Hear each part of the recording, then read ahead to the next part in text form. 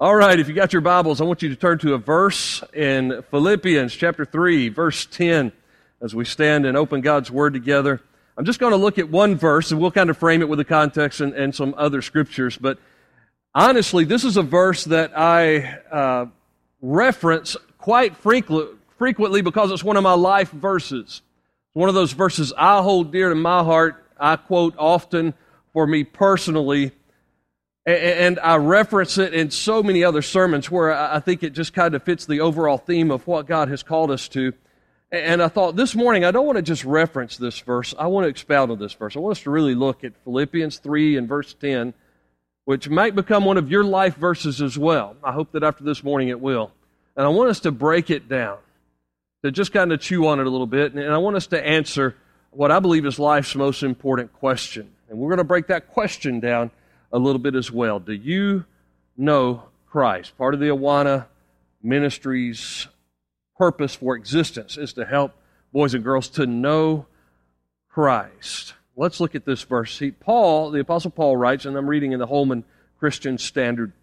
He says, "My goal is to know Him and the power of His resurrection and the fellowship of sharing in His sufferings, being conformed to His death." Father, we thank You for the fact that we can know Christ. We can have an answer to this question. And I pray that as we break this question down a little bit further, that Your Spirit would speak to our hearts and let us know if we truly know Jesus. We pray this in Jesus' name. Amen. And you can be seated. You know, a lot of questions people have. I remember kids used to ask tough questions. Tina and I, we were in children's church one time, and they were asking tough questions, everything from where clouds to where babies come from. And I just kind of walked out on Tina and left that with her. But people can ask tough questions. Nowadays, people think, well, questions aren't really that tough, are they? Why do people think there aren't as many tough questions anymore? Well, it's because you pick up your phone or you open up your laptop, you sit down at your computer, and if you have a tough question, what do? You Google it, right?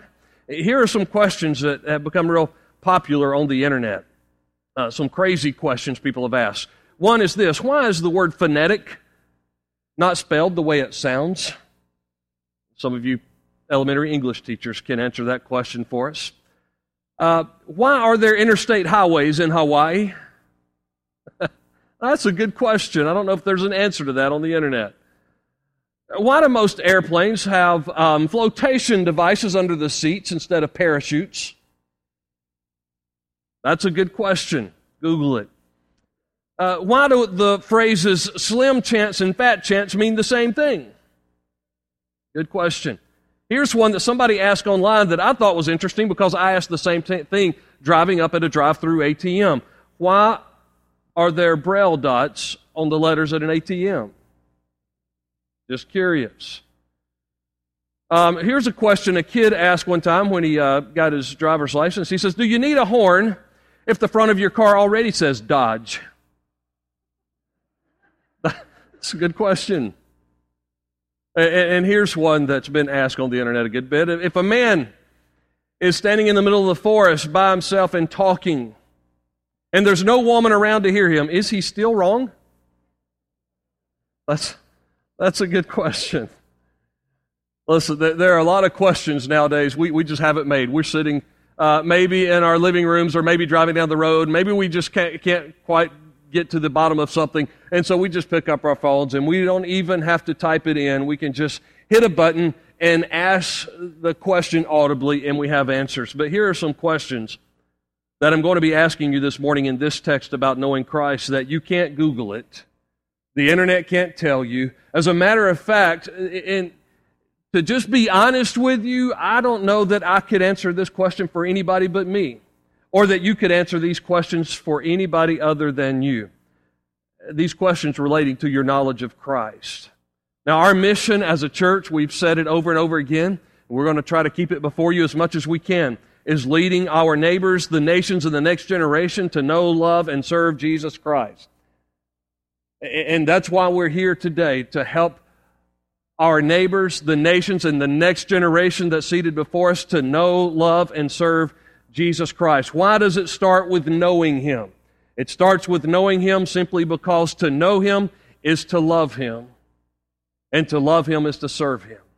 If someone's not serving the Lord Jesus Christ, it's because they don't love Him. If they're not loving the Lord Jesus Christ, it's because they don't know Him. Because to know Him, to truly know Him, is to love Him. And to love Him is to serve Him. So I want to talk to you about that question, do you know Christ, this morning? Paul reveals his number one desire in this verse. He says, my goal is to know Him, a capital H, Jesus Christ. My goal is to know Jesus Christ. Now, this desire in Paul's life will fuel everything else, will fuel his drive for what he's accomplishing in his missions and in his ministry. Knowing Him, he will grow into a love relationship with Jesus Christ. Loving Christ, Paul was even willing to lay down his life to give everything he had out of a love relationship, and out of that love he would serve Him and become the greatest missionary the world has ever known. So I want to ask you 3 questions actually this morning to break down this one question. As we look at this verse that Paul writes in Philippians chapter 3, let's ask it this way. Number 1, do you know Him personally? Do you have a personal knowledge of the Lord Jesus Christ? This is the most important question you will ever have to answer in life. Do I know Jesus Christ personally? Not do I know about Him, but do I truly know Him? Paul says, I, personal pronoun, right? Paul says, I want to know Christ. Yes, he wanted the Jews to know Christ, and it broke his heart. He wanted the Gentiles to know Christ, and he went to the uttermost parts of the world to take the gospel.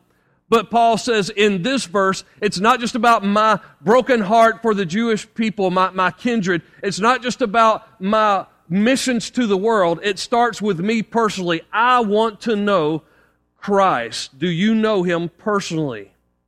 You have a personal knowledge. I'm not talking about religion. Jesus did not come to give us more religion. Jesus came because He desired to have a personal relationship with you. And this word know here has to do with a relational knowledge, not just a head knowledge, but a heart knowledge. It's been said that the difference between heaven and hell for some people is about 12 inches because that's the distance from your brain into your heart. A lot of people have a head knowledge of Christ, but they don't have a heart knowledge of Jesus Christ. Do you know Him personally? In John chapter 1, verses 11 and 12, it says He came into His own did not receive Him, but as many as received Him, meaning received Him as Savior, as King, as Lord of their life, as many as received Him, to them gave He the power to become the children of God. God wants us to have a relationship with Him. He wants us to become His children through a relationship with Jesus Christ. Later on in John's Gospel in chapter 4, Jesus is speaking with a woman at the well who wants to get into a little bit of theology at some point. Now, Jesus begins by asking her for a drink, but then later she starts talking about this relationship, this religion. Really, she was missing out on the right kind of relationship. Jesus said to her, if you only knew who it was that's asking you for a drink, then you would have asked Him, and He would have given you living water that would have been overflowing to eternal life. So this relationship that she would eventually enter into with Jesus Christ when she would receive Him as Savior and King would be something that would begin in this life and would well up and overflow into eternal life. So it's not just about saying, let me get my facts straight so that one day I'll go to heaven.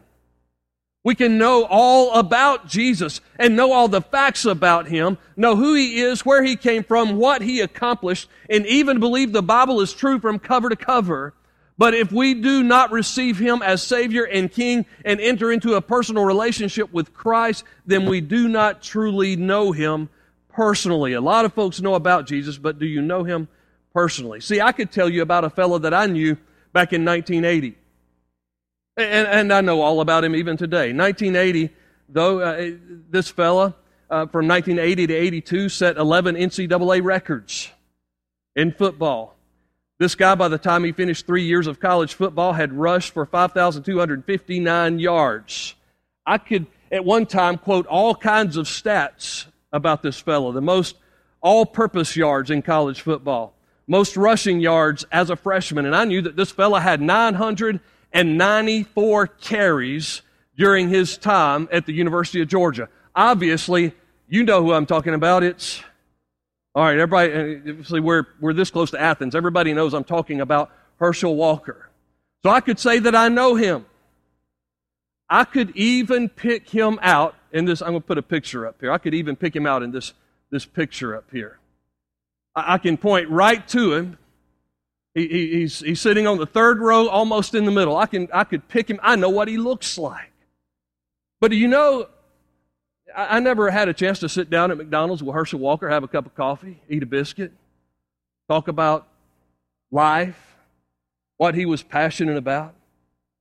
See, I could say I know all the facts and I could quote all the stats, but relationally, I've never met Herschel Walker. I had his autograph because my mom passed it along back when she was a nurse for Team Orthopedists, but I didn't meet him. I didn't have a relationship with him. Now, there's a fellow up there, some of you recognize, we'll put the picture back up here.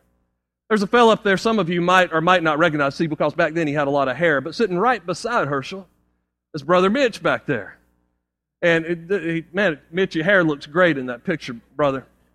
But sitting right to the right is Mitch Mullis. Now, here's the difference. I've met Mitch. I know Mitch. We are brothers in Christ. We can encourage one another. I know that on a Sunday morning, I'll get a smile and a hug from Mitch Mullis. See, that's something that is real. That's a brotherhood, a fellowship. That's a relationship. But see, a lot of you, go back to this point. Do you know him personally? I know Mitch personally. I don't know Herschel personally. A lot of you know a lot of things about Jesus. You know where he was born. You know the whole Christmas story. You know that he lived a sinless life. You know that he died on a cross. You know that he rose from the grave. You know that he is the way, the truth, and the life, and the only way to the Father. You know all of the facts. But you do not have a personal relationship with Jesus. And that is a big deal, that you know him personally. Not that he's mom or dad or grandma or grandpa's Savior, but that he is your personal Lord and Savior, that you have a relationship, that you walk with him and you talk with him, that you go through life living with him as your King and your Lord and your best friend. Do you know him? Or do you just know facts about Jesus? You say, oh, well, what's really the difference? Here's the scary thing. Here's why you better discover the difference. Here's the scary thing. Listen to this. In Matthew chapter 7, verses 21 to 23. That's why it's a big deal. Kids, this is why it's a big deal. It's why we want you to know him personally. Yes, we love it that you can quote Scripture about him, but do you know him? Chapter 7 of Matthew, verse 21, not everyone who says to me on that day, Lord, Lord, will enter the kingdom of heaven, but only the one who does the will of my Father in heaven. On that day, many will say to me, Lord, Lord, didn't we prophesy in your name, drive out demons in your name, and do many miracles in your name? And then I will announce to them, I never knew you. Depart from me, you lawbreakers. See, they knew all about Jesus, and they even had a heavy dose of religion. They did church. They cast out demons. They did miracles. And Jesus said, you might have been a very religious person, but I've got one problem here. You did not know me personally. Do you have a personal knowledge of Jesus Christ? That is the most important question you'll ever have to answer. If you can answer that in affirmative, let's move on to the next question. Do you know him powerfully? See, some of us stop with a personal knowledge, and then that personal knowledge has all kinds of doubts wrapped around it because we don't have a powerful knowledge of Christ. He says, not only do I want to know, have this personal relationship with Jesus Christ, he says, I want to know him and the power, look at verse 10, and the power of his resurrection. Has your personal knowledge grown more powerful since the day you got saved? Has your faith become more alive today than it was yesterday or the day before? In Romans chapter 8 and verse 11, we're told that the same Spirit, speaking of the Holy Spirit, third person of the Trinity, the same Spirit that raised Christ from the dead now lives in us. In chapter 8 and verse 9, a few verses earlier, it says, if the Spirit of God does not live in us, we do not even belong to Christ. So the same Spirit that raised Christ from the dead, if we truly know him and have entered into a relationship with him, now lives in us. His power then through the Spirit becomes manifest in our witness because of the Holy Spirit living in us. Acts 1:8, you shall receive power when the Holy Spirit comes upon you, and you shall be my witnesses. And so are we knowing Him powerfully in such a way that we're making Him known to others? Like so many of our Awana workers and others that are serving in various places, and those of you taking a stand for Christ outside of the walls of this church, you know Him powerfully when you're making Him known to this world. And what's interesting is Jesus, when He first called His disciples, He said this, "Follow me and I will make you to become fishers of men." I'll make you to become fishers of men. Follow me and I'll make you fishers of men. Well, there's a logical deduction here. If we're following, we're fishing. If we're not fishing, guess what? We're not following. Because He said if we follow Him, He'll make us fishers of men. So if we're following, we're fishing. His power is manifest not only in our witness, it's manifest in our walk with Him. Galatians 5:16, and this is a good one because some of you are like, how can I get victory over the sin that so easily entangles me? And Galatians 5:16 says, if we walk according to the Spirit, what Spirit? The same Spirit that raised Christ from the dead. That's how we know Him powerfully. If we walk according to the Spirit, we will not fulfill the desires of the flesh. In the next verse, he says, the flesh wars against the Spirit and the Spirit against the flesh, so that the two are contrary. And you're like, man, I want to live in the power of the resurrection of Christ, but I can't get victory over sin. Yes, you can. You walk in the Spirit instead of walking in the flesh. All of us can get in the flesh with a choice to neglect the Spirit. Or we can choose to walk in the Spirit by yielding to the Spirit of God's work in our lives. Now, some of you are thinking, but Jesus, He's not with us in the same way. And in one way you're right, but in another way you're wrong, because Jesus said, if I go, I will send another. And that word another in the Greek is another, the same. All that Jesus is comes back to us through the Holy Spirit. He sent the Holy Spirit at Pentecost. He sent the Holy Spirit to indwell Christ followers, believers, to come and live inside of us and give us that resurrection power with which to live. That causes us to have the witness and the walk that God called us to have. So how do we get to know Christ powerfully? Through His Holy Spirit. Just real quick, let me give you 3 ways we get to know Christ powerfully through the Holy Spirit. The first one is to receive the filling of the Spirit. You say, wait a minute, you've already said Romans chapter 8 and verse 9 says that if I don't have the Spirit of Christ, I don't belong to Christ, so I've already been filled with the Spirit. Not necessarily. Ephesians 5:18 says, be ye filled with the Spirit, and what it says there in the original language is keep on being filled with the Spirit. Just because the Spirit took up residence in your home, just because the Spirit has come to live in your heart does not mean that you have yielded and surrendered every area of your life. You can have an indwelling Holy Spirit living inside you, but not live the Spirit-filled life. So he says, keep on being filled with the Spirit. How do we do that? By faith, receiving the filling of the Spirit, saying, Lord Jesus, I surrender all that I am to all that you are, and I ask you to fill up every area of my life. And by faith, we walk in the Spirit instead of the flesh, and we receive the filling of the Spirit. And guess what? We leak. So we have to keep on receiving. That's why it says in Ephesians 5:18, and in a continual tense there in the Greek, that we're to keep on being filled with the Holy Spirit. And so we're to receive the filling of the Spirit. Secondly, we're to respect the feelings of the Spirit. Now, this is the hard one sometimes. We receive the filling of the Spirit by faith, the same way we're saved, but we respect the feelings of the Spirit on a daily basis. Ephesians 4:30 says, do not grieve the Holy Spirit. See, the Holy Spirit is not like the Star Wars force that might be with you. The Holy Spirit is the very person of Christ living in us. The very presence of Christ in us. He is called the Spirit of Christ.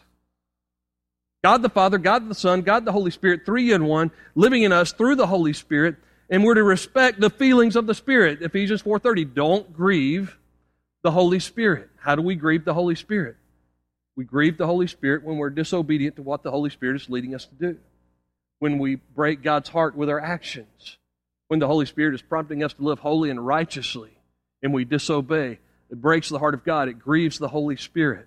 So receive the filling of the Spirit, and then respect the feelings of the Spirit, and finally release the fire of the Spirit. Release the fire of the Spirit in our lives.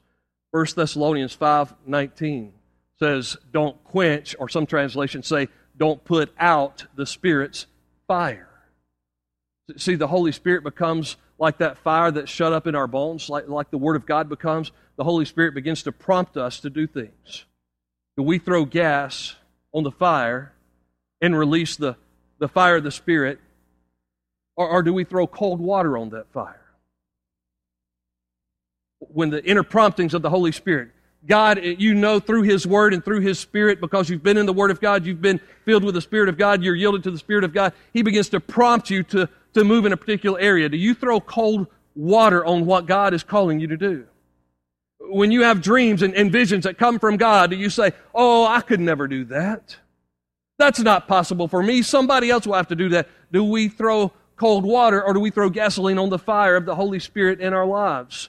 When the conviction of the Holy Spirit comes upon us, do we try to dampen that conviction? Do we rationalize and throw more cold water on the Spirit's fire?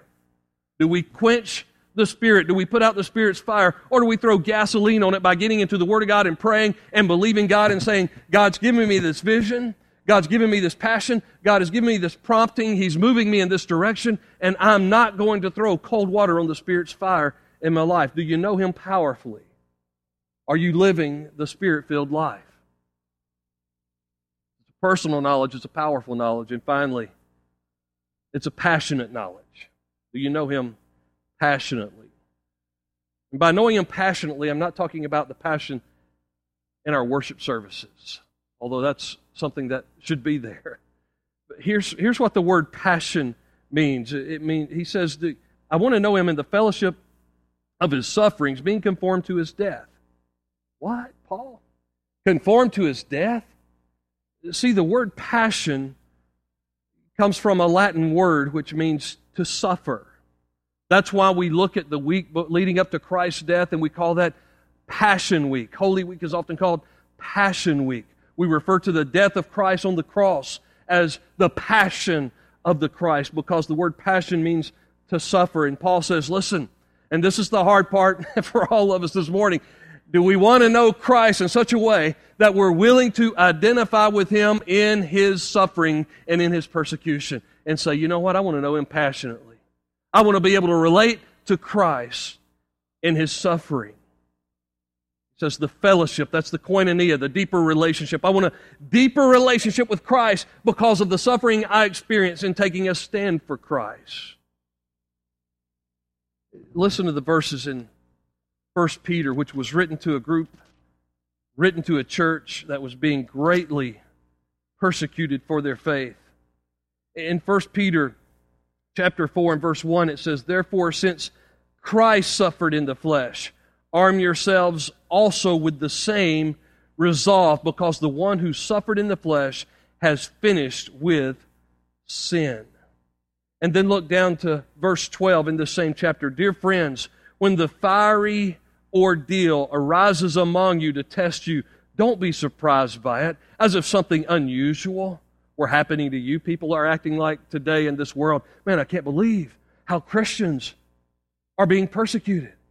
And even things that are beginning to creep into our own nation, just, man, I can't believe the way the church and the body of Christ is being treated. Peter says, don't be shocked by that.